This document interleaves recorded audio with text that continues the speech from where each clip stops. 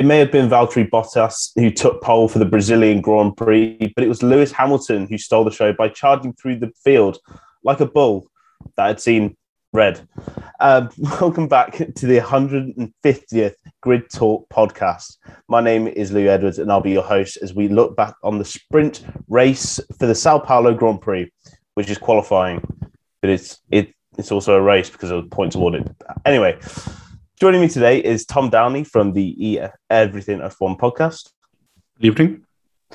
And Steve Jackson from the Formula Shakedown. Good morning. So, as I said, it was Valtteri Bottas who took what some may have thought would have been an unlikely pole today, Tom. He started on the soft tyres rather than the mediums, which looked favourable, but it ended up working out for him. Yeah.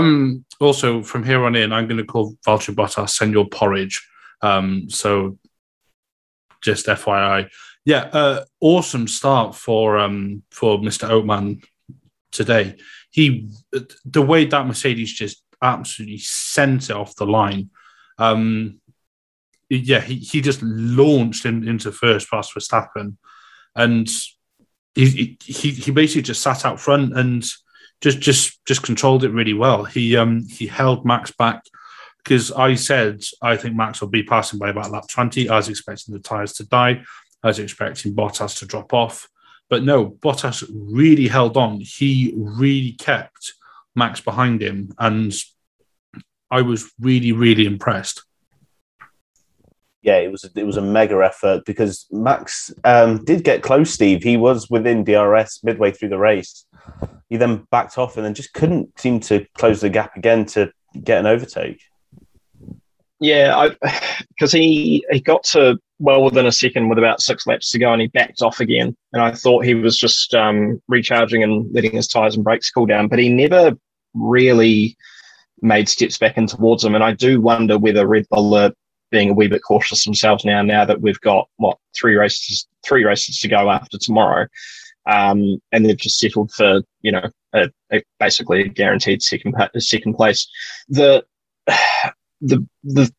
tricky thing with the sprint race format for me is that it's not particularly exciting to watch, but what it does give us a good indication of is what these cars will perform like with a bit more fuel in them, rather than a handful of laps worth for just qualifying. So based on what we've seen, I'm not sure Red Bull have the long-term pace to compete, and that's obviously going to put a bit of pressure on Max, and we've seen it in the past when Max has pressure on himself, he is prone to errors. I think that goes for every driver, but he's got a championship to win. They do have the momentum there, within sort of sniffing range of constructors, and he's got 20 points or so, maybe a wee bit more over Lewis. I'll have to double check, but it was interesting to see him just sort of get to within that second or thereabouts, and then just not get any further. And I do wonder if there is going to be a bit of not panic, but a bit of head scratching at Red Bull tonight to see how they can make this work strategy wise, because Mercedes have sort of swung things back in their favour after today's performance. Yeah, but Tom, at the end of the day, it's 2 more points for Max Verstappen, further in his advantage over Lewis Hamilton, and he's still got it all to do tomorrow. Let's face it, there's still 71 laps of racing, actual racing, going on tomorrow. But there must be a bit of worry from Red Bull that they just couldn't seem to match. Well, they couldn't get past Bottas, and Hamilton's going to be a charge through the field tomorrow. Yeah, if I was Red Bull, I'd be sitting there just a bit nervous about what's going to happen tomorrow. I don't think it's going to be quite as sort of cut and dry as we think, because I think the part of the reason Bottas got ahead effectively was, yes, he had a super launch, like I said, as did Hamilton in the other Merc and Carlos Sainz for that matter. But he got enough of a good launch to get at least somewhat level with Max, and then by the time they arrived at turn 1, he effectively had the inside line. So it was almost like a case of chicken, and then Bottas was quick enough to go ahead anyway. So tomorrow, Red Bull will probably be focusing a bit more on getting a really good launch for Max, making sure that he's at least alongside Hamilton going into turn 2. They're going to need Perez to keep Hamilton at bay as much as they can tomorrow, because Hamilton is in with a good shot of a podium. But in terms of like Red Bull versus Mercedes tomorrow, I think we could argue it's advantage Mercedes, even with the sort of double blow for Hamilton this weekend. It is far from over. It is far, far from over. And if anybody even thinks of writing off Hamilton for this championship, rather fool them. Yeah, we'll get on to Hamilton in not very long. But Steve, Tom touched on the sort of the role that Perez has got to play tomorrow. We've also got to mention the role that Bottas has got to play tomorrow. If he is able to get ahead of Max, it is going to be imperative that he keeps him behind and doesn't let Max disappear off into the distance. Well, I think that'll be the sort of trick that Mercedes will want to play. Like if Valtteri can do what he did today, and that was a immensely powerful start that he had, then he's got the freedom to hold Max at bay. I'm not too sure what it's. I mean, it's 71 laps, as you say. It's an hour and a half.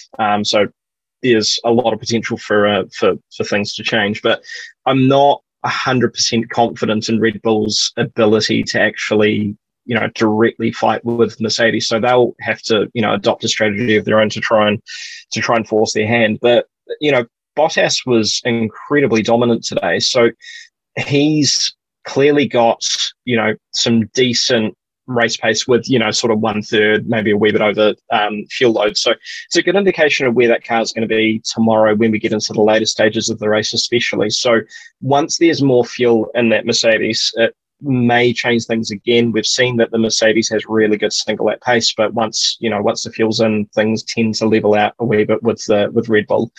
It is technically a high altitude circuit, so Red Bull, that might give them some confidence, but it's nowhere near as up in the clouds as Mexico. So it is a wee bit more level, and historically we've seen Mercedes do quite well here, apart from 2019 when it all went a wee bit wrong for them, and Max won that year. So it's really hard to call, but I think Mercedes do have the initiative, and they will be leaning heavily on Bottas to basically just hold them up and give Lewis a chance to get within a sort of good undercut zone and just play games with strategy. I think that's the only thing they can lean on at the moment. Yeah, you do mention 2019. I was going to bring it up with it being slightly more high altitude. Bottas's engine did go a bit bang in 2019, so that may influence Mercedes' strategy. But with Bottas on pole, they very much do have the front foot. Next, Tom, I want to talk about Carlos Sainz. Yes, please. Started on the soft tyre, like Bottas, got a mega start, even probably more of a mega start than Bottas did. Grabbed P3 off Sergio Perez and managed to hold him back, despite Perez being on his back the entire qualifying race. Yeah. Also, just a side, I just want to pick up on what you said about Bottas and strategy, and with his engine going bang. It's had so many new engines this year, it can't go bang tomorrow. There's no chance. But going back to Carlos Sainz, yeah, what a start, what a launch he had. I don't know if it's because he was driving a Ferrari clad with soft tyres as opposed to mediums or what, but he absolutely flew off the start. He was up to second at one point, or was almost up to second. I can't remember if he actually made it past Hamilton and then past Verstappen, and if then Verstappen then passed him back. He did actually get past it. He did. Yeah, and then Max went back round in, which you'd kind of expect. But yeah, an absolutely scintillating performance from Sainz today. He really held off Perez. And I think we were all expecting the soft tyres to burn up. But Sainz, once again, underrated and I think underappreciated and not shown enough on the TV coverage. He really, really put in a shift today. And he's put that Ferrari in a good position for some good points tomorrow. He's picked up a constructor's point as well for Ferrari, which is a big leap in the fight for third, because that has swung Ferrari's way recently. He's doing all the right things. He's doing all the right moves. I was really impressed with him again today. Yeah, it was a mega job by Sainz, and you rightly bring up the constructors' battle with McLaren. Steve, that's with Sainz, in P3, Leclerc in P7, Norris in P6, and Ricciardo in 11th. Again, it looks like it's going to be another week where Ferrari are going to further increase their that gap to McLaren and strengthen their hold on P3 in the constructors. Yeah, they're 14.5 points clear or thereabouts, I think now. That power unit upgrade has obviously worked. They took a wee bit of a hit. I think it was back in Sochi or thereabouts where they started to roll that out, and I think they gave it to Charlie first. But it works.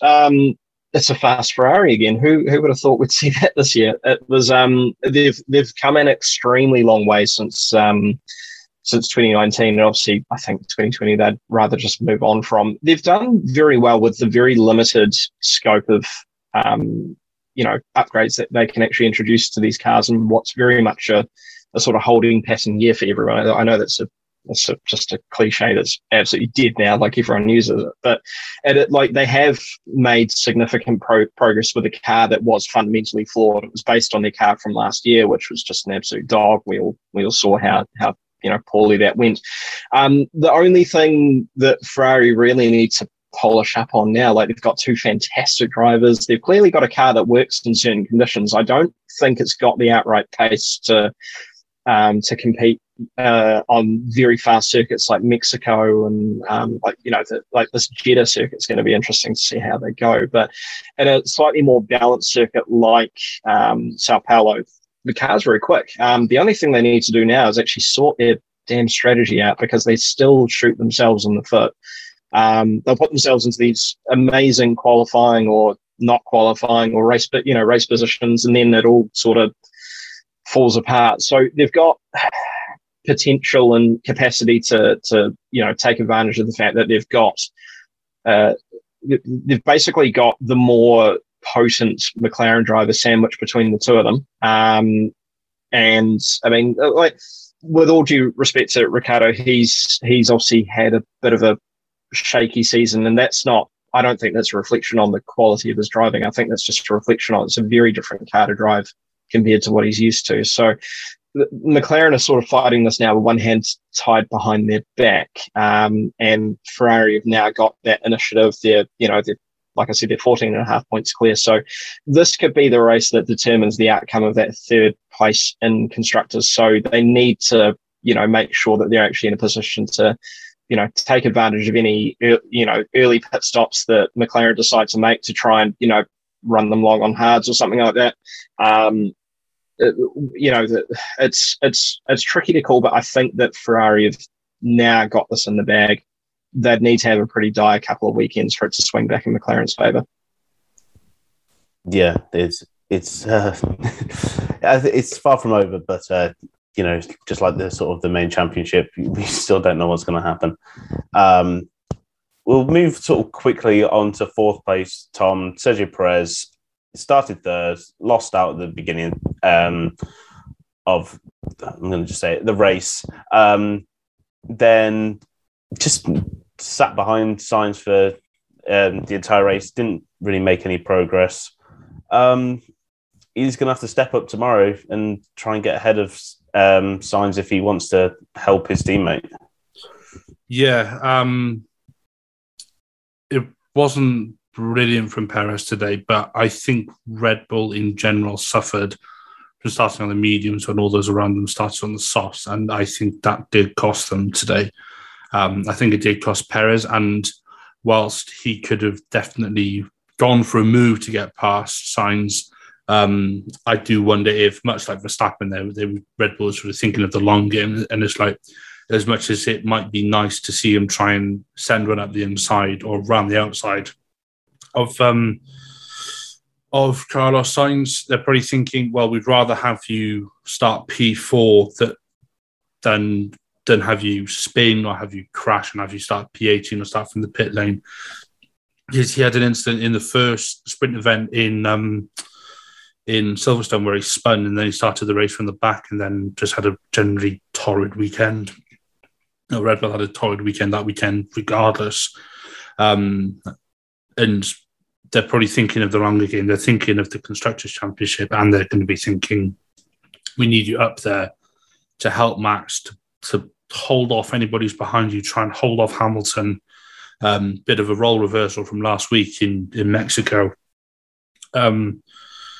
He's got a pretty tough job to do tomorrow, I'd say, because I'll talk about Lewis Hamilton in a moment. He's going to be charging through the field like he's sipped some Red Bull and mixed it with some of Bottas's porridge or something. But he's going to be, he's going to be on one. And Perez needs to keep him at bay for as long as he can. So if Max can get past Bottas straight away, Max can sail off into the distance. Or if Max needs to get past Bottas, or even if someone else gets past Max, if something happens, Max is going to need Perez behind him, basically sort of creating a roadblock, if you like. But I think Interlagos, that's going to be difficult. Yeah, as we've seen today, Interlagos is a track where overtaking is quite easy, and keeping someone at bay is a lot easier said than done, even with today's cars. But Steve, we'll move on to the driver of the day, if there was one. Lewis Hamilton. He was disqualified from yesterday's qualifying for reasons I imagine everybody knows by now. But it didn't stop him. He went from P20 to P5 in, was it how many laps? It was 24 laps. 24, yeah. And we have, despite the fact he has a 5-place grid penalty tomorrow, which will put him in 10th, he's then got 71 laps to try and take the lead. Is it possible? Yeah. Yeah, absolutely. I think we've seen the perfect demonstration of what happens when you back someone like Lewis Hamilton into a corner. The technical infringement side of things I think we'll come to that in post-race, because I've got some thoughts around that. But that aside, 20th to 5th in 24 laps with no stop for tyres, no sort of variation in strategy. It's literally just put your foot down and go for 24 laps. They feel these things a wee bit heavier than what they need to be able to just run them like at full chat for the whole sprint, not race. So he's been on it for the whole time, and it's paid off. I'm not a Lewis Hamilton supporter. He is honestly the best driver we've seen in the sport. There's no doubt about that. But I support other drivers. But what I saw today was just, to quote Kimi, really, really incredible performance. And the thing that sort of surprised me as well, at no point did he look like he was on the ragged edge. That was a very controlled drive. It was very patient. Apart from that send up the inside of Lando Norris into T1, that was amazing. I think I left the live recording and rewound that and watched it about 3 times. It was just, I could not understand how he managed to go from that far back and stop the car in time to hold the actual inside line into T1 as well. He gave Lando no choice, and gave him plenty of room as well. Like it was just, I've got nothing bad to say about Lewis's drive today. It's very rare that I do. Like we've seen mistakes from him this year, and he's put his hand up and admitted to those. But if he's not absolutely chuffed with what he achieved today, I don't know what would make him happy, because that was just that's probably up there with drive of the year for me. In fact, that would be up there for drive of in the last decade. That would be right up there with Jenson Button in Canada in 2011 or whenever it was, when he stopped like 1,600 times. That was mega. I might actually, once we finish this, I might actually go back and watch the not sprint race again. It was that good. Yeah, it was certainly the most amount of overtaking that was happening in this not race. But Tom, you got to admire just how good Hamilton was. He was making it look easy. When you're just driving on 0% AI on the F1 game, it just looked too easy for him. Well, I'm sure most people listening will know that I am a big Max Verstappen fan, but I cannot commend Lewis Hamilton enough for that drive today. He was P14 by turn 1. He had 2 Haas to overtake, but he'd already passed Mazepin and Schumacher before they'd even gone whoa and dropped the clutch. And then he was past the 2 Williams before they could even blink and before Latifi was into third gear. And then he was just hustling and bustling. And I did notice in the commentary they were saying, oh, he's coming up behind Tsunoda. Now that AlphaTauri's not an easy car to pass 2 laps later. And Hamilton's moved up. And then it was like, oh, he's coming up to Daniel Ricciardo. Bottas struggled all last week. And he's passed him.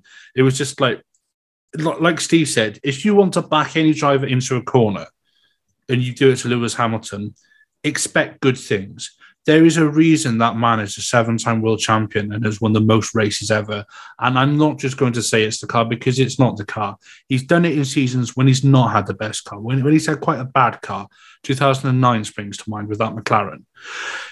He is a fantastic driver. That drive today in that race, because it was a race, it wasn't qualifying, it was a race, fight me.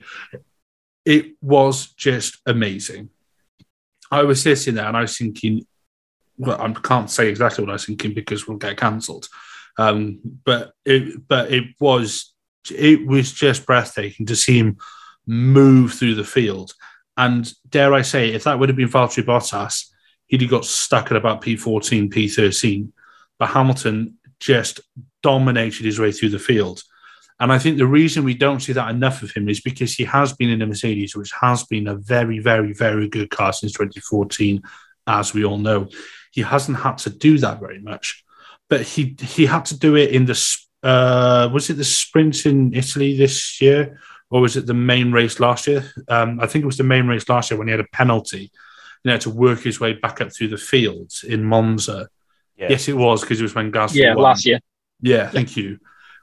We don't see these things very often from him because he doesn't have to do it very often.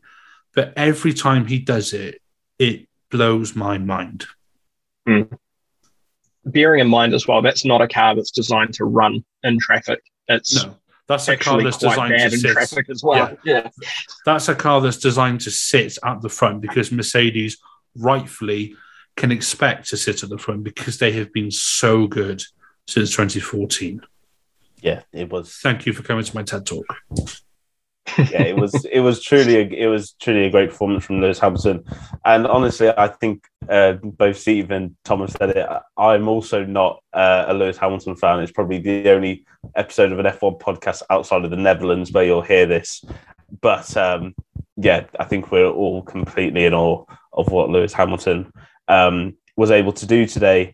We'll move on to P6, which was Lando Norris, who did, Steve, make an epic move of his own on Charles Leclerc. That little battle between those two was huge, not just for Lando gaining places in the sprint race, but also, as we were mentioning earlier, it puts him between both of the Ferraris. It doesn't allow them to just both sail into the distance in tomorrow's race.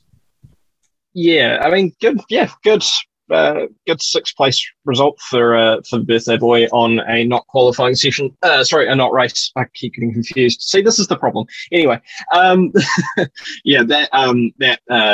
wee tussle we had with Charles was really good. And the thing I liked about it is they gave each other plenty of space, but they were still very, very aggressive towards each other. And I think that's something that a lot of people forget when they're talking about a certain other driver, that he's very aggressive, but he that you can be aggressive and clean at the same time. I mean, Fernando Alonso is also another very, a very good example of that. He's super rapid and uncompromising, but he typically doesn't punt people out of the way, he has recently, but we'll gloss over that. But with this battle between McLaren and Ferrari. I mean, like, I'm sort of surprising myself by saying this. He has probably got the less, in my opinion, the less threatening Ferrari driver behind him. I think Carlos is the bigger threat at this stage of the season. He's just, I don't know what's happened to him. He's, had extra spicy meatballs added to his breakfast or something. It's just, he's incredibly rapid. So I think if Lando's able to keep Charles behind him, which is likely. I mean, we Lando definitely had the initiative with the race today, and sort of put Charles in his place. If he can clear Charles and gap him a wee bit, and not give them the opportunity to undercut, then that's probably the best they can hope for. I mean, his teammates down in 11th, and unless there's some sort of early race incident, which we get a safety car or anything like that, I don't see Daniel making steps early on.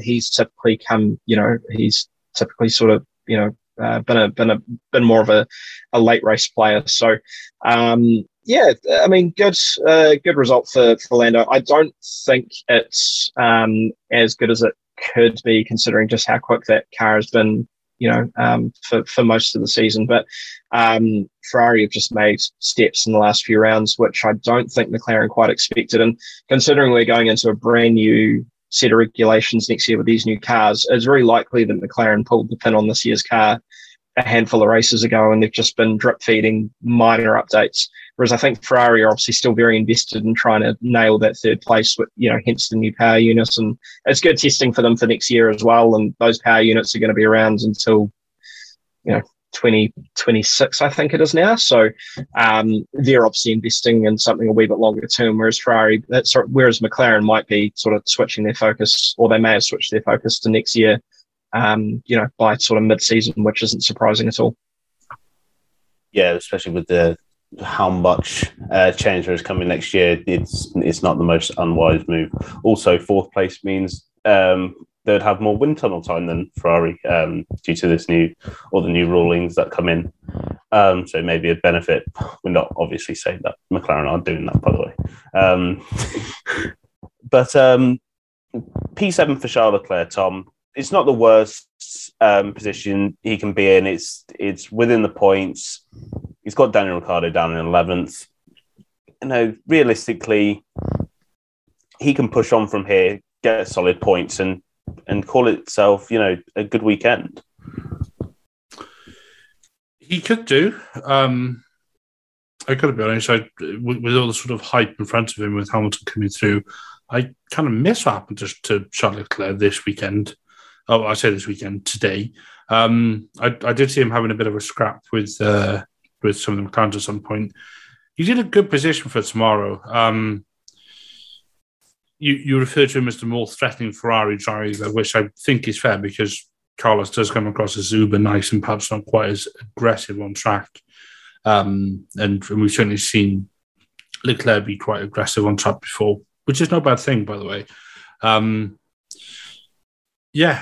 mean, I don't know what's added an awful lot, because he was sort of fairly anonymous today, surrounded by what was going on around him, that is. But if he gets a good launch tomorrow, could get past McLaren, could be sort of nipping on the heels of fifth, might cause a bit of an issue for Hamilton tomorrow. I think he's going to be. I think he and his teammates are going to be playing the team game tomorrow. I think they're going to be thinking more about the constructors more than anything. So I think they'll probably go for a slightly solid race as opposed to something uber spectacular, unless something out the blue happens. Yeah, I think it's quite obvious that the goal for Ferrari is to get through P3, and keeping both cars in the points is the best way to do that. Someone who had, I guess you could call maybe a slightly disappointing sprint race, Pierre Gasly, qualified amazingly yesterday. He was P5, I believe, and then got bumped up to P4 after Hamilton's disqualification. But could only manage P8 today, and for much of it, he was being hounded by the Alpine of Esteban Ocon. I don't know what you really can say. It may only be the sprint race, but it doesn't look good for AlphaTauri, especially when they're fighting with Alpine for 5th place in the constructors. Yeah, they are now level on points too, 106 each. So, that's all still very much up in the air. I mean, I think most of that sort of top 6 in the way of constructors is very hard to determine at the moment. But with Pierre, we didn't really see too much of him. I think he just got a less than ideal start and spent most of his time, as you said, defending from Esteban Ocon. So I didn't really have the capacity to start hunting down Charles. He finished around 11 seconds down the road behind the Ferrari as well. So I don't think he would have been much of a threat, even if Ocon was further behind him. Ocon finished less than half a second behind him too. So I think another lap or two and he would have had him too. So it's it's a bit of a tricky one, this, because Yuki Tsunoda is coming good, but he's still got a lot of work to do. So again, it's a bit like what McLaren are experiencing with their driver pairing. It's, Pierre is doing most of the heavy lifting, and Yuki's obviously nailed some, bagged some points for them as well and nailed some really good drives. But for the majority of the season, Pierre's been doing all this heavy lifting, and I wouldn't be surprised if it's a bit of late season fatigue. I mean, we're at the end of another, we're in the midst of another triple header at the moment as well, and a lot of these guys are up until stupid o'clock on Friday morning trying to get their cars built that didn't arrive until Thursday afternoon, which is, it's been a bit of a weird weekend for a lot of teams, and something that a lot of people don't necessarily see is that the drivers are still very much involved with the behind the scenes activities of the teams as well. They've got, besides the media duties, they actually do get quite involved with the setup discussions, the strategy planning, that sort of thing, because they are the bum in the seat at the end of the day that has to drive the car. So we are seeing some strange fluctuations and some late charges from certain drivers, and the Alpine has been a bit of a strange car in which it's always hard to call how it's going to go. But AlphaTauri, I mean, they've been relatively consistent, but this isn't the sort of result they're wanting. I think the only thing they can hope for is that, if Pierre can stay with Charles and he starts tripping over Lando, and he can take advantage of them squabbling and maybe jump back up into 5th, 6th position, that'd be good. But I can't really see them progressing beyond there. It doesn't look like it's been a particularly stellar weekend for them so far, besides that qualifying performance. Yeah, I guess tomorrow's a long race. We'll just have to wait and see. But for Esteban Ocon, Tom, this is quite encouraging. He's in the top 10. He's right behind, a car which he needs to be beating. It's clear that the Alpine does have better pace than what we've been seeing, especially over the last few weekends. This could be good for Alpine. This could actually tend to be a really positive weekend. Yeah, Ocon's in a really good place for tomorrow. How does it work with tyre allocations Fresh this tyres. Weekend? Fresh tyres with... It is just fresh tyres, free choice for all, is it? Yeah. Okay, lovely. So I hadn't even thought of that until I started speaking, hence the slow down. So Ocon, I wonder how many people will start on softs compared to mediums tomorrow. He could, if I'm going to sound a bit like a broken record, if he gets a good launch, if he can get himself ahead of the AlphaTauri early on, and if then Fernando sort of has a decent start behind him, Alpine could really be game on for getting a jump on AlphaTauri in the standings, which at one point I wasn't entirely sure would happen. But as for Ocon himself, he did a decent job today. He's in a very good position for tomorrow. I think P10 is probably roughly where you could expect that at that Renault to be. And now I'm wondering if that Renault power unit is not as strong compared to the Ferrari unit.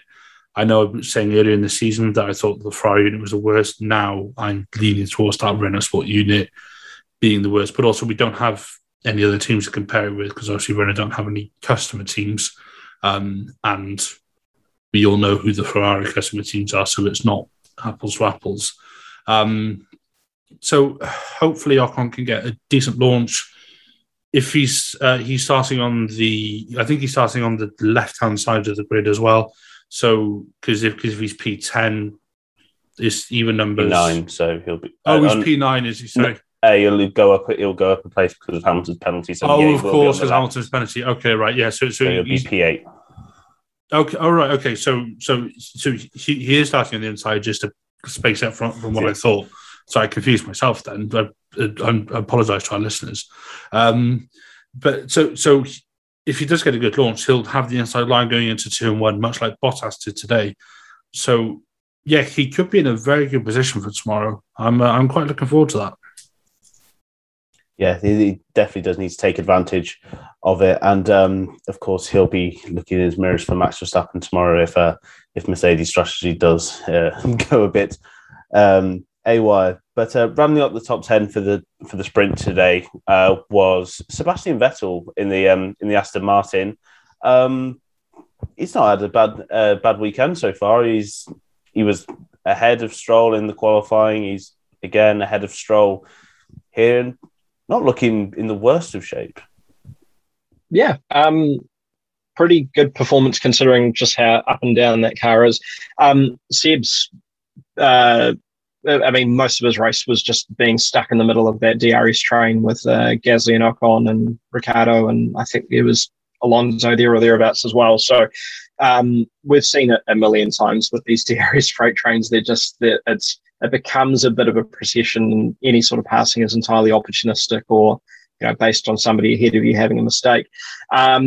It's considering Lance hasn't really looked all that threatening all weekend. I mean, if Seb's able to, keep within the top 10, then it's a good result for Aston Martin. They're in a bit of a no man's land in terms of constructors. I think they've got about 68 points. So they've got AlphaTauri ahead of them on 106 or whatever it is, and Williams behind them on 23. So I think they're probably very aware of the fact that that's, seventh is what they can expect unless something drastic happens, which, we've seen plenty of first this year with Formula One, but that would be a bit of a stretch, I think, even for my imagination.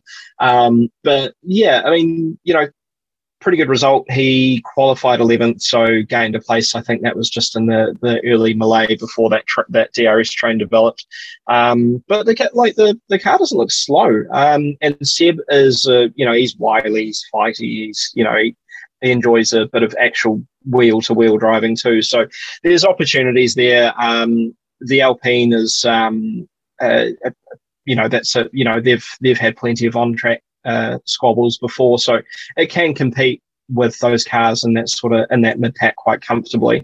I think Aston Martin's major issue, I'm again going to sound like a stuck record because I think this is about the millionth time I've said this, they're still paying a bit of a price for developing a car based on another car, and they may not necessarily have a intimate understanding of how it works in various conditions and at various circuits. So they've effectively got themselves to blame, but they have done all they can to try and correct the trajectory they were on at the start of the year when it was looking quite grim. So fair play. Seb's obviously enjoying himself. It's nice seeing Seb just sort of comfortable with his driving and just where he is in terms of his career.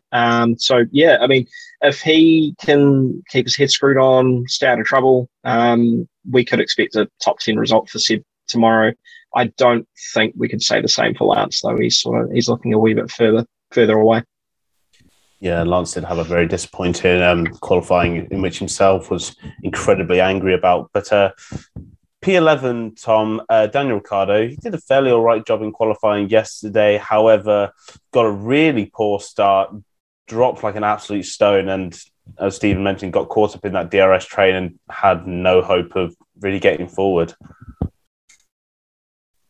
Yeah, it was more a sort of Danny Rick-esque performance of pre-summer break. Sadly, he just couldn't really sort of break that DRS train that you mentioned. He was just effectively stuck. Like you said, didn't get off the line very well. Got passed by a few cars around him, and then just got stuck. Couldn't move. Couldn't really do anything. I don't think it's giving him a particularly good omen for tomorrow. And from memory, has he ever been on the podium in Brazil before? Not that I'm thinking he will, but I'm just trying to think of how well he's gone here in the past. I don't remember him doing spectacular things in the past in Brazil anyway. You know, he might have had like a couple of P5s or something. I may be wrong, but yeah, I don't foresee him doing a particularly good job tomorrow, sadly, which is a shame because he did do the initial qualifying yesterday. He finished that in a decent position. But yeah, sadly, slipped back, not made it easy for himself tomorrow. And he's got Lewis Hamilton just ahead of him as well. So, I wouldn't be surprised if we see him either, maybe slip down a bit further, because realistically, Hamilton's probably going to get a decent launch in front of him, which then might sort of give whoever's P12 sort of like a bit of a gap or something. Danny Rick might just be a grim day at the office, and certainly not do McLaren any favours in the constructors. Yeah, certainly. And behind him, Steve, he's got Fernando Alonso. We're used to seeing Fernando get some rocket starts in these sprint races. However, it wasn't to be today. He was right on the back of that DRS train. He was lucky to have actually make it to the end, considering what the two Alfa Romeos decided to do right in front of him. But it's a place where he can push on. He's not too far outside the top 10. So if anything is to happen in front, there is opportunity. Yeah, 9th to 12th with nothing really to show for it in between isn't a particularly good result. I don't think that's Fernando's fault necessarily. I mean, it's again, he's sort of fallen victim to the DRS train, which he was at the very tail end of. So he's sort of it's probably the worst position you can be in. And he had, he had a bit of a gap to Gio behind him as well. I think around 5 seconds, 5.5 seconds, or something around there. But yeah, not a particularly good result. I mean, somebody pointed out on Twitter before we started this that he finished P1 in free practice 2, and he did. He was about 3.5 seconds off his qualifying time. So just goes to show how pointless and unrepresentative those practice 2 sessions are in a weekends with the sprint qualifying format. But it's. I think Ocon started to show that he is, he's obviously younger, which is, if you ask a professional racing driver if age slows you down, they'll say no. But I mean, that there is evidence that is absolutely correct. But Ocon's been performing pretty well lately, and he's sort of showing Fernando up a wee bit. So I mean, Alonso's got a seat for next year, so he doesn't need to try too hard to prove himself. He's a 2-time world champion, for God's sakes. I mean, he's good, but not the sort of performance that they'll want. The only thing that he can probably hope for is getting stuck into the back of a group of cars that may start tripping over themselves. And Fernando's probably the worst person to have behind you when it comes to defending from another driver. So Sao Paulo's a good track to affords a lot of opportunities to pass. The Alpine's not a terrible car. It's just not. It's not fantastic. It's sort of very middle of the road. But he's in a middle of the road sort of position. So we'll see. Always hard to tell with Fernando. I think we'll just wait and see what happens. But yeah, today wasn't a particularly good indication of their longer run pace. Yeah, Giovinazzi was P13. He was got a bit of an incident with his teammate Kimi Räikkönen, had a bit of a coming together, and Kimi was sent in a bit of spin, which is the last thing you really want to be doing when your seat's on the line, isn't it? Yeah, he did have a bit of a set too with Kimi, but also it was nice to see Gio sticking his nose in and effectively fighting for a position, and he's fighting for a seat is what it boils down to. You know, I thought we'd have had this sort of done and dusted by now, so he knows either way if he's coming and going. I mean, he might already know. We don't know. But this uncertainty hanging over him is certainly not going to help. I was impressed with Gio today. And I think Kimi should have maybe taken a bit more care when he was turning in, because he should have, especially in a sprint event like this today, you should almost expect someone to be there. And Gio had every right to be there. So I don't think it was Gio's fault that Kimi got punted off, if you ask me. I think it was a racing incident, if you can have a racing incident in qualifying, because it wasn't a race. Still not over that. Qualifying incident. Yeah, that's right, yeah. But it's but yeah, it was solid from Gio. He had a good qualifying anyway on Friday, and then the sprint quali race doodad showdown, if you like, today was really good from Gio. I thought he did really well, because that car's not the best, and he took us to places where it arguably doesn't deserve to be. Yeah, with all this sort of like quali racing, I was kind of wondering, the fact that Sergio Perez can get past Sainz, I wonder if that's a illegal blocking from some Sainz. It's usually you have to get out of the way during qualifying. But anyway, P14 for Lance Stroll. Steve, really not great. He didn't have a great qualifying yesterday. Hasn't had a great sprint race today. Really showing that Aston Martin is far from an easy car to get to grips with. Yeah, and he's Lance has come good this year, I think. I mean, he's still got some work to do, and he's not been in F1 for overly long, but he's been around long enough, I think, for us to make conclusions about the sort of level of driver he is. He is, in my opinion, a good midfield driver, but he's driving a car which is just uncooperative for a good portion of or has been uncooperative, I should say, for a good portion of the year. He's had Seb's number for a good few races this year, but I'm just trying to think if he's ever had much success at Sao Paulo, and I don't think it's a circuit that he overly enjoys. But yeah, that qualifying effort was not great. He did finish one place ahead of where he qualified, though, so he qualified 15th. Well, actually, no, technically he would have qualified 14th after Lewis got his penalty, so he's basically stayed put.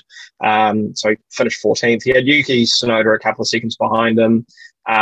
He wasn't that far off the back of Giovinazzi either, but I don't think he was in a position to threaten him.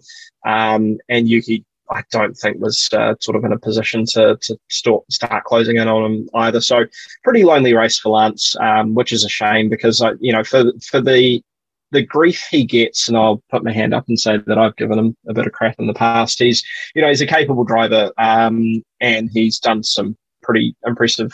He's put in some pretty impressive performances this year. He probably won't be including today on that list. So see what happens tomorrow. But yeah, that Aston Martin's a bit sort of just unpredictable. If a driver like Seb can't consistently place that car, then there's probably something wrong with the car. Yeah, definitely. Yeah, you're saying Yuki Tsunoda wasn't going to be much of a threat. Well, it looked like Nicholas Latifi. He could have been a bit of a threat to Yuki Tsunoda. He finished less than a second behind him. But again, not the greatest performance we've ever seen from Yuki, and another one that he's going to be wishing that the race goes a lot better tomorrow. Yeah. Where did Yuki actually qualify in quali? Was he P12? I think he was, wasn't he? He went out in Q2, which is an improvement. Tsunoda was 12th, yeah, which is an improvement on P16, but it's not. If AlphaTauri are going to secure fifth over Alpine, it's not good enough. I do feel like Tsunoda is getting a bit more consistent, and he's not perhaps getting quite as swearing, as hot-headed on the radio, which is maybe helping him a bit. But in terms of in terms of today, yeah, he just went backwards. I wouldn't have expected that car to be passed by the Aston Martin. I know the Aston is a decent car, like you said, Steve. I do agree with you, but Yuki just didn't have a good day at the office. Got passed by Hamilton, but you'd expect that. You'd expect Hamilton to pass that sort of gaggle of 6-7 cars, which he did without even blinking. But Tsunoda, you'd like to have seen him put up at least some form of defence against Hamilton. And yeah, he just not a pretty day at the office. He's probably ready for the off season, to be fair. Just have a bit of time. I think he needs more, not protection, but he needs a bit more, perhaps a bit more support from Red Bull, in the sense of it feels like he's sort of being left to try and figure it out on his own. We don't hear an awful lot about him in the news. If you look at the likes of like Lando Norris and all the rest of it, you see a lot of support for them from their teams, publicly. Now, yeah, Red Bull could be doing it behind the scenes, but if it's been seen to do in public, that will change the public perception of him, and that will help his confidence, and that will help his, he might have like anxiety or something, for all I know. Especially with people perhaps slating him, and you can hear how frustrated he gets on the radio, which I understand, because again, we all know how high pressure that Red Bull Junior program is. We've seen it take its toll on the likes of Gasly and people like Sebastian Buemi and all the rest of it in the past. So maybe a bit of public support from Red Bull wouldn't go amiss. If Helmut could stop being a Sith Lord for a day and maybe look after some of his junior drivers, that might certainly help. As for the actual race, so I've gone on a bit of a tangent there. As for the actual race tomorrow, he needs to get past. I'd say he needs to get past Lance Stroll, or Lance Stroll and Tsunoda need to get past Giovinazzi, but Giovinazzi also needs to stay ahead of them. And then you've got the likes of Alonso and Ricciardo. Realistically, Hamilton's going to be further up the grid, let's be real. So Seb will probably be dropping back a bit. And he then needs to be sort of trying to mix it into the points, sort of into that sort of like P10, P9 kind of area, if he really wants to make an impact. Yeah, just to add to what you said there as well very quickly, Tom, it doesn't help when the team principal of the team you're ultimately aiming to get into uses you as an excuse for a poor qualifying result. But that's not going to do him any favours. And I'm a Red Bull fan. That was bang out of order. Yeah, I was about to bring that up. It was like, it may help if Christian Horner once in a while came out and said, the nice thing, rather than blaming him for the qualifying error, which at the end of the day was not his fault at all. Well, in my personal opinion, it happens. It's not anything to shout about. No, absolutely. So Steve, we'll move on to the two Williams, because they were 16th and 17th. Latifi ahead of Russell for 2 days in a row now. It's probably a record. Yeah, shock horror. I know.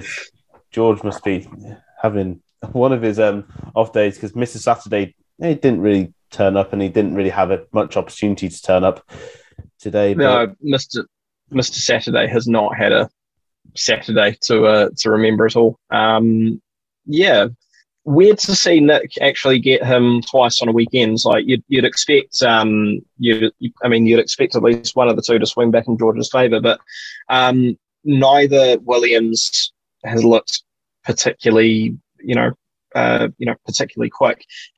Just having a quick look at the session times. I mean, they've sort of floated around the tail end of the grid. I mean, I won't go over FP2 because it's just absolutely irrelevant in my opinion. But I mean, they were 17th and 18th in free practice one. Latifi was ahead of Russell in that session as well by not much at all, less than a second. Less than a tenth of a second, I should say. But yeah, it's been advantage Nick for most of the weekends. I mean, qualified his teammate by where are we? By half a tenth. Yeah, it's been very much Nick's weekend, but I don't think there's much to write home about for the team as a whole because they've just sort of floundered around the back. I'd expect the same sort of thing tomorrow. They could probably argue with one of the Alfa Romeos, if not both, if they drop back like they typically do.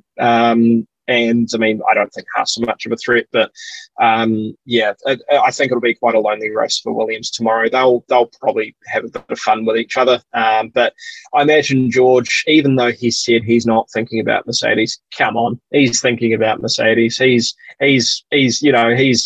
probably investing quite a bit of prep into next year. And I don't think that's necessarily a bad thing. He's obviously wanting to make a career out of what he's doing, and he's got the best opportunity by going into what is arguably the best team. So yeah, I mean, fair play to him if he's just cooling things off and just doing what he needs to do to see the season out. I don't think that's necessarily a bad thing at all. As for Latifi, I mean, he's effectively adopting that team leader role with Williams next year. I mean, a lot of Albon's going in. Albon's obviously driven for arguably the other best team on the grid, but I think Nick he'll be a good sort of team leader. He's got a very mature head on his shoulders now. He's again, same as Lance, I used to give him a bit of grief, but he's come good. So I don't really have anything bad to say about him. I don't think he's a future world champion, but I do expect, if Williams can perform in the future, I would expect him to fight for, top fives, maybe the odd podium. But, as for this weekend, not looking down the road, probably a bit of a miserable, lonely weekend for Williams. And I imagine they'll be doing what a lot of the other teams will be doing now, which is, full steam ahead for 2022. Yeah. Unfortunately, as I imagine most of our listeners will be aware, Williams actually won't be partaking in the end of the season test. So focusing on 2022 is going to be a huge priority for them if they are still be fairly competitive or move up the grid. Anyway, so P18, Kimi Räikkönen went for a spin, as I think, but Tom, he still managed to finish ahead of both Haas's, Schumacher in 19th and Mazepin, obviously, in 20th, finishing just over a minute, almost being lapped. It was probably not actually too far off, considering he was 67 seconds off the lead, and it takes about a minute 13, sort of on average to get round. So probably wasn't too far off, but that's. Did we just give Kimi credit for finishing ahead of both Haas cars, despite spinning? Yeah, I think we have to give him a look. That's like giving someone credit for breathing. It's well done. You've done something that was almost impossible to not do. Kimi, he's mentally checked out. He knows he's probably not going to get any points. Mexico was a nice surprise for him, but realistically, is he going to get anything else this season? No. Is he going to get anything this weekend? No. Is he going to get lapped? Yeah. It's just, he's just, he said it himself, it's a hobby. Quite an expensive hobby, quite a nice hobby to have. But, he's not fighting for anything. Alfa Romeo aren't going to overtake Williams in the championship. and unless there is some divine intervention, they're not going to get overtaken by Haas on points. Unless there is a glitch in the matrix, they're going to stay where they are. They're going to stay ninth. They are ninth, aren't they? I believe so. Put my foot in it. They're going to stay ninth. They're not going to move up. They're not going to move down. They might get a point, which would be nice if it happens, but he's not going to be fighting for anything of any significance. Kimi, right? The way he was driving today, it was like someone who was just like, oh, cool, I'm going to go drive around Brazil in my company car. Check out the sights, go drive past the lake. I'm surprised he didn't set up a chair like Alonso did a few years ago and go fishing or something, because he was just sort of like dawdling round. Bit of a clumsy move on Giovinazzi, I'd say. He'd rather squeezed Alonso, who backed out, didn't see that Gio was there, and it's the cardinal rule in F1: you don't crash into your teammate. Just ask Hamilton, and it's just everything about his demeanor, about the way he is on the radio. I know he's a man of few words, opposite of me, and he is. I think he's just like beyond ready to call it a day. He's probably just looking forward to Abu Dhabi, when he can finish that race if he doesn't retire, and then in true Kimi style, he's just going to have all the drink. I'm sure he's absolutely looking forward to it. Steve, we'll finish off the sprint race by talking about the two Haases. I mean, what can you say? We're so many races into the season. I feel like we're probably repeating ourselves with every race that's going on. But Haas, where you'd expect them to be, at the very back, not competitive at all, and finishing, Mick Schumacher finished 11 seconds behind a spinning Kimi Räikkönen. Yeah. I mean, I think I've figured it out, actually. I think I've figured out why they're so slow. They don't have money to afford Ferrari power units. So what they've got in the back of each Haas under the engine cover is 3 of their mechanics with a loudspeaker making engine noises with a hole cut out in the floor for their feet. It's just... This is right down there in terms of embarrassing displays with MasterCard Lola. And if you're listening and you're not old enough to remember that, or you're just not familiar with it, MasterCard Lola lasted precisely one race at Melbourne in 1997, I think it was. They failed to qualify because we had the 107% rule back then, and they didn't make the cut by any sort of margin. And then they shipped all their gear to Brazil, where it remains today, because they never raced again. And in fact, some of the team equipment is actually still in storage at a site not far away from the circuit itself. So if you're in Brazil and you know where it is, please try and find me a nose cone or something so I can put it up on my wall as an ornament. Anyway, Haas, yeah, just they'll finish about where they are at the moment. One thing I did want to address is obviously Mazepin was quite upset at the end of I think it was Q1 on Friday. It's very easy to throw rocks at Mazepin, and for the vast majority of it, I wouldn't say he deserves it, but he can expect it for the sort of character that he is. He hasn't really shown himself to be a decent person at all. I stand by that. However, that was an effort that he put in that obviously meant a lot to him. Whether that was his mistake or not, I will let you decide. But there was some pretty unfortunate comments directed his way that I saw yesterday. I don't think those were entirely necessary. He was obviously very upset after what he thought was a very good performance. Again, whether you agree with that or not, I beg to differ.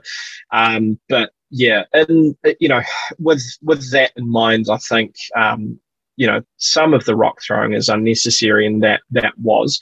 If you want to, question his character, I would actually use the stuff that he's done, which is far less savoury as ammunition, because he's a public figure. He is a Formula One driver. I personally don't think he belongs there, and drivers do need to be held accountable for their actions. But making fun of a driver for being clearly upset over something like that, I'm not sure is the right thing to do. He's, we've got sort of, plenty of evidence of his character and with many other, many other ways. So, bit of a weird weekend for Mazepin. I think it's very likely that the lack of pace out of that car is starting to get under his skin, and regardless of who he is, I can't blame him. If I drove a car that was that far off the pace, I'd probably be quite pissed off as well. Mick has obviously retained his composure a lot more this season, but I can't imagine either of those guys are having a huge amount of fun. This is do or die now for Haas. If that car doesn't improve or isn't capable of moving up the grid at all next year, then I think we can see that. I wouldn't be surprised if that team packed their bags midway through. Because this, if they're getting performances like this next year in the first few races, then Gene Haas will either pull the pin altogether or he'll sell it off to Mazepin's dad, and that'll become Mazepin F1 or whatever they're going to call it. So, yeah, it's looking very, very dire. They've been no threat to anyone for the entire season. Really, really sad to see a grid slot or 2 grid slots taken up by a car that's just has no right to be there.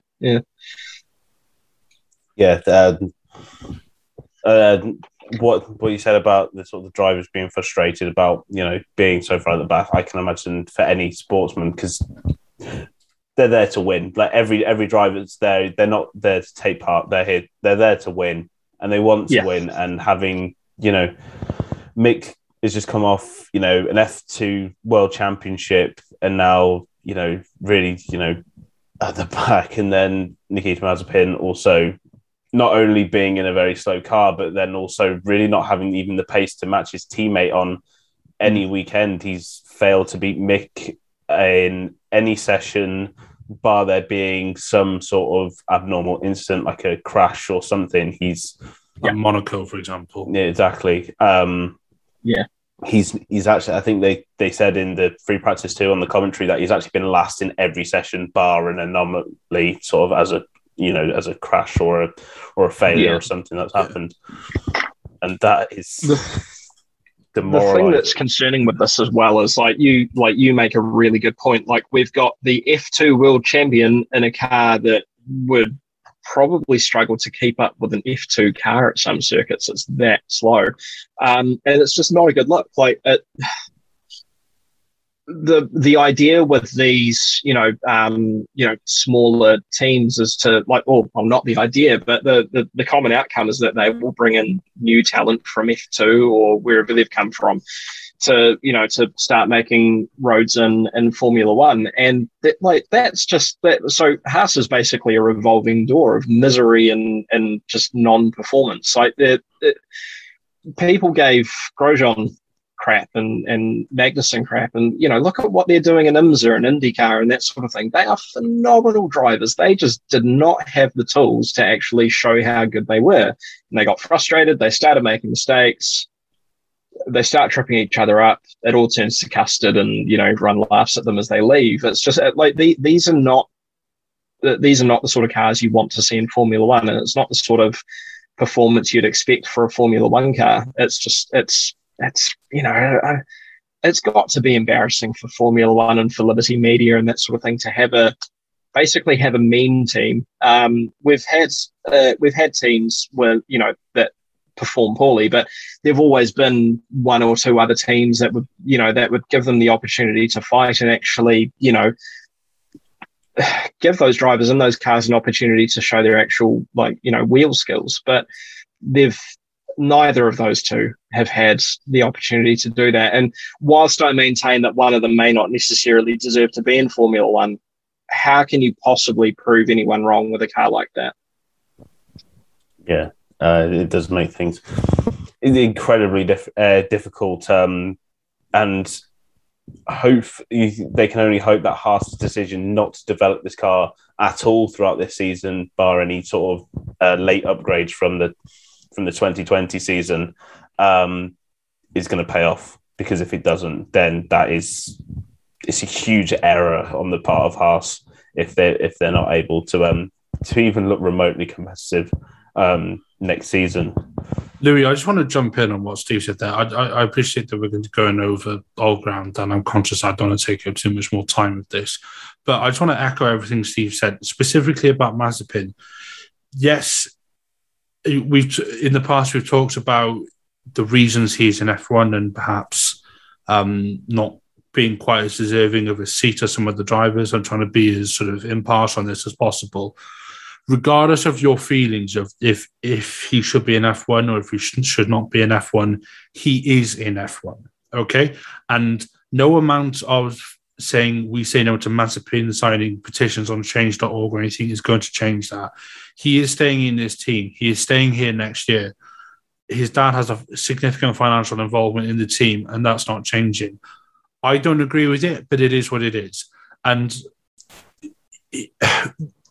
like Steve said, the car that they've got is woeful. Steve, you said about some other teams in the past where they've been dying at the back of the group. They've had other teams around them fighting. So the 2010 to 2012 springs to mind with the likes of HRT and Virgin Racing sort of being around. That kind of year is what springs to mind. Look at some of the drivers we had there. Daniel Ricciardo started the season midway through in that HRT team. Look at how well he turned out. And another point that we raised was about this year, those two drivers cannot show their ability. And that is absolutely true. And for them, it must be absolutely soul-destroying to know that they're getting into a car which is, they know they're going to be laps 2, maybe 3 times in a race, maybe even 4 times if it's that bad, which could maybe even happen this weekend because Brazil is quite a short lap and quite a quick lap. Just give them a break. I know Mazepin doesn't have a squeaky clean history, right? We all know what happened with him in the off-season last year. And I'm not saying it's okay. Nobody is. But seeing how genuinely upset he was at the end of Q1, that was him opening up. That was him showing that he does have an emotional side and that he is trying. He does care what he's doing. Let's just give him a bit of a break. He's not, we know, really, he's not going to be world champion. We know that.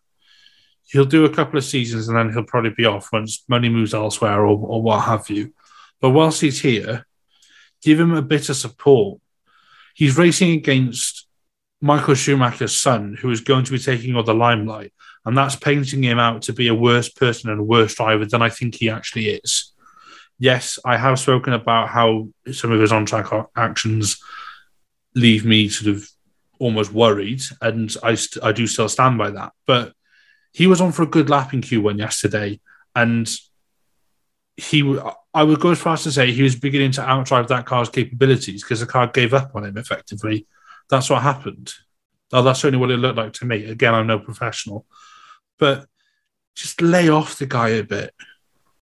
Let him do his thing on track. And just ease off. Just give him a bit of support. And hopefully the Haas car can be a bit better next year. If it doesn't, they'll either be swallowed up by Ferrari and turned into a full sort of development team, a bit like AlphaTauri, or they're going to become Russian-sponsored or a Russian state team. And Russian state athletes haven't had the best history in the past. We only need to look at the doping from the Olympics. But he's here and he's trying to do a job. Imagine if you were that person jumping into a car, because the step from an F2 to an F1 car is a huge step. They are such a different beast. They're so much heavier. They take so much more critical thinking whilst you're driving.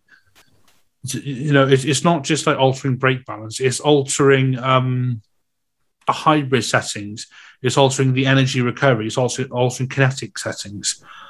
And he's got people like Lewis Hamilton and Max Verstappen coming up behind him. And whilst he's trying to get to grips with what he's doing, he's also got to be thinking, okay, I've got someone who's fighting for a world championship coming up screaming behind me, and I need to find a place to get out of the way. It's not easy. And just let's just give him a bit of support. Yeah, honestly, I echo what you've both said, and I think in terms, these days where we talk about, well, mental health is such a more openly discussed topic.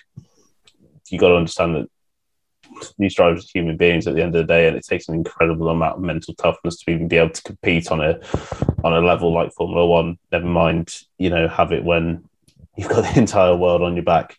But we'll now move away from the sprint race and look towards tomorrow's actual race. So we'll start with the podium predictions for tomorrow's race. Steve, do you want to kick us off? Who's going to be on the podium for you tomorrow? I have a terrible feeling that Bottas and Max might come together. If they don't, I'm not sure Carlos has got the overall race pace to stay there, and that's not his fault. That's the car. I'm going to say Bottas, Max, Lewis third. I reckon it's possible. After what we saw today, he could finish a minute up the road in first place tomorrow. I don't know, but I'm going to be conservative and say Valtteri, Max, Lewis in that order. Okay. Tom? Maybe it's the Max Verstappen fan in me, but I think Max is going to learn from what happened today. I think he's going to get into P1. He's going to sail off. And I think Hamilton is going to... I'm going to be boring. I think Hamilton is going to side through the field. I think he's going to get past Perez with DRS down the main straight. And I think Mercedes are then going to switch positions. And I think we'll have Verstappen, Hamilton, and then Bottas on the podium. Well, we're all going with a similar theme. We're all going Hambot there, but I'm gonna do it different. The only other choice for a top three, I'm actually going to have. I reckon Mercedes' strategy tends to be flawless. They've had their hiccups now and again, but I'm going to go with Lewis Hamilton. He's going to win this race. I'm going to then put Valtteri Bottas in second, and I'm going to have Max Verstappen in third. I think I may have overshot my bold prediction already, but that's just honestly my opinion. And that's not even with Lewis Hamilton bias, because I'm not even a Lewis Hamilton fan. So now we go on to our bold predictions. I may have jumped the gun, as I said, but Steve, bold prediction for tomorrow's race. I think, I'm not sure if you count this as a bold prediction or not, but I think this will be the race that determines the outcome of third place, and I think it'll be Ferrari. I think they've taken a decent chunk out of McLaren now, and I think that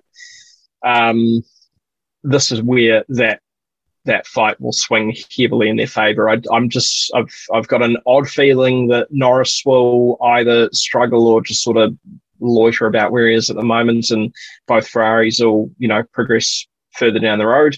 And Ricciardo, I don't know if he's that much of a threat tomorrow, but I'll happily be proven wrong, as I'm more of a McLaren fan than I am a Ferrari fan. But that is my bold prediction, if you want to count that as one. If you want a really straightforward one, Seb for points. Points. Tom? This is a bold prediction, isn't it? Yeah. Sorry, I was thinking, then I completely zoned out. I'm quite tired. McLaren get no constructors' points, and Ferrari extend their lead over them. Fair enough. Mine, I was going to go with Latifi to finish ahead of Russell again. I'm going to say he's going to have the clean sheet over Russell this weekend. I reckon he's going to do it, and it's going to be it's going to stoke all the rumours for Latifi to Mercedes once Lewis Hamilton retires.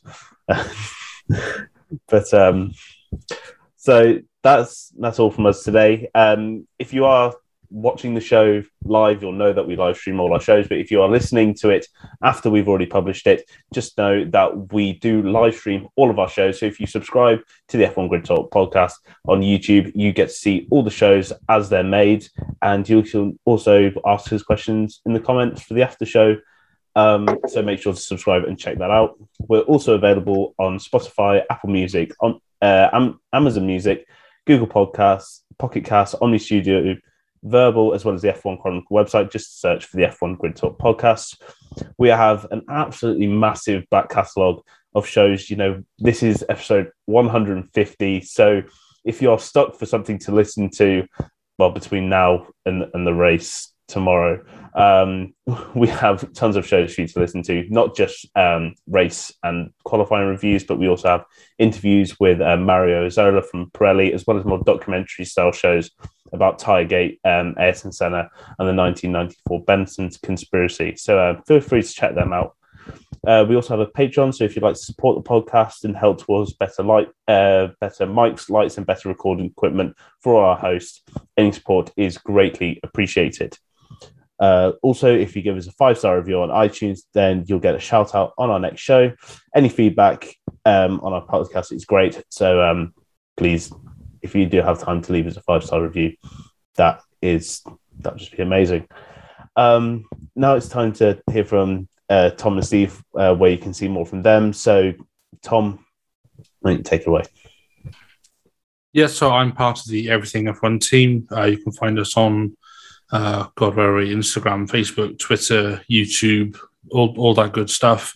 On Instagram, we are at Everything F1_. On Facebook, we have a Facebook page, which you can find Everything F1. We have our group, which is the Everything F1 Paddock. We have our YouTube channel, which we've recently relaunched and is growing nicely, which is Everything F1. Then we also have our website, which, as you might have guessed, is everythingf1.com. And last but by no means least, we have our podcast, which is the Everything F1 podcast, which is available on Apple, Spotify, Amazon Music, our websites, all your favorite podcasting locations. And Steve? Formula Shakedown, Facebook, join. It's good. It's Formula One stuff. I'm actually going to use this if I can do a bit of a shout out of my own, actually. And it's for a bloke on 2 wheels, but he has tested in Formula One cars 3 times before. Valentino Rossi, after 432 Grand Prix starts, 199 podiums and 115 wins, 89 of them in the Premier class, he is hanging up his boots and helmet this weekend at Valencia. So if you are a MotoGP fan, you will probably be crying with me at around 3 a.m. tomorrow morning New Zealand time. If you're not a MotoGP fan, watch it anyway, because it's a once-in-a-lifetime thing. This is history. He's been doing this for 26 years or something stupid like that. He's basically as old as MotoGP is. He's been around since the modern format began. So it's incredible to think it's ending. He isn't giving up racing altogether. He's off to race GT cars next year for Ferrari or Porsche or whoever wants him. I think anyone will happily take him just for the publicity alone. But he almost did a switch to Formula One back in 2011 for Ferrari as well. That was something that almost came to fruition. It was very close to becoming reality. So he's a phenomenal human being. And for one last time, Forza Vale. I definitely go along with that. I was very lucky enough to see Valentino's very last British Grand Prix at Silverstone this year, which was an absolute pleasure to witness. And he is such an icon of MotoGP. The race is a bit later than usual, especially for us in Europe. So definitely check that out. But thank you, Tom and Steve, for joining me today. Pleasure as always. Thank you. So we'll be back tomorrow at 8 p.m. UK time to review the actual Sao Paulo Grand Prix race, not the sprint race, qualifying, whatever this is. So thank you so much for watching or listening. Make sure to join us tomorrow. Goodbye.